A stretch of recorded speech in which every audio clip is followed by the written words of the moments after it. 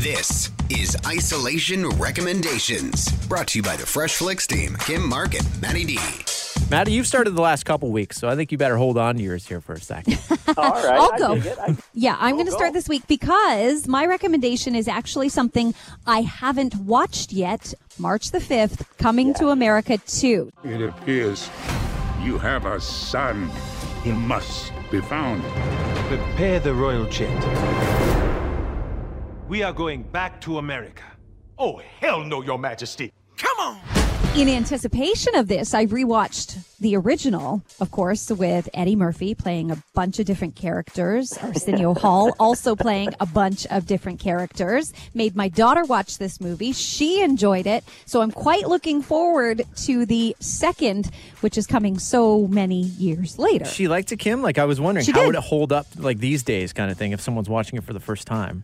She laughed along, like she wasn't into it when we first put it on, but she got into it. No, it's a very good pick, and I'm glad to hear that it holds up as well. I haven't seen it in many years, so that's definitely a good rewatch. My pick this week is on Netflix. It is called The Crew. Now, this is just came out about a month ago. There's one season, 10 episodes, and the best way to describe this is it's a Kevin James sitcom. If you've ever watched Kevin Can Wait or King of Queens, it's Kevin James being Kevin James. He just has a different job in each show, really.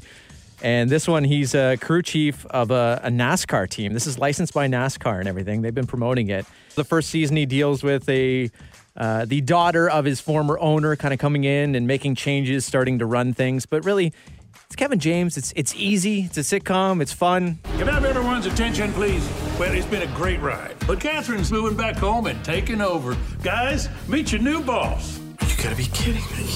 I have underwear older than her. Heavy on the laugh track. Yeah, very. So heavy. They wear out that laugh track button. But yes, for the people that are fans of Kevin James, I did watch the first episode, Mark. Yeah. It is. Like, you described it perfectly well. It's like, it's the Kevin James show of this year. Like, it's basically, it's an ongoing show where he just changes careers pretty much at this point. Yeah, fair enough. And you know what? It's successful and people watch. All right, Maddie, your turn. Okay, so a little bit of a, kids cover your ears.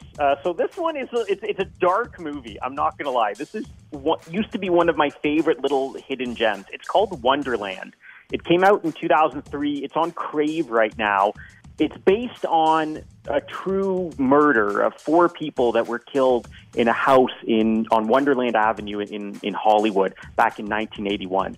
So this movie does a really cool job of telling the story of these murders, but then giving kind of different versions based on what the police think happened, based on what the key people think happened, and then at the end what the director thinks happened. I know about the robbery that you and all those dead people up on Wonderland pulled on Eddie Nash.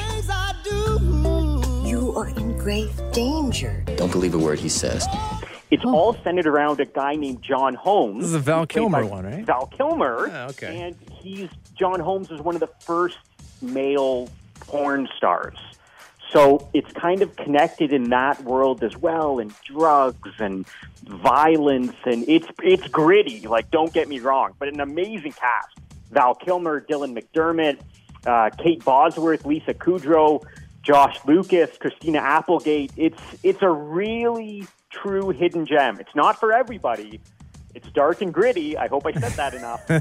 But it's great. Awesome soundtrack. Very cool movie. I always thought this was just kind of like a biopic on the adult film star. I didn't realize there was like all this crazy stuff that went on. So maybe it's worth a watch here. It actually has a lot to do with him after he's now kind of washed up in a sense.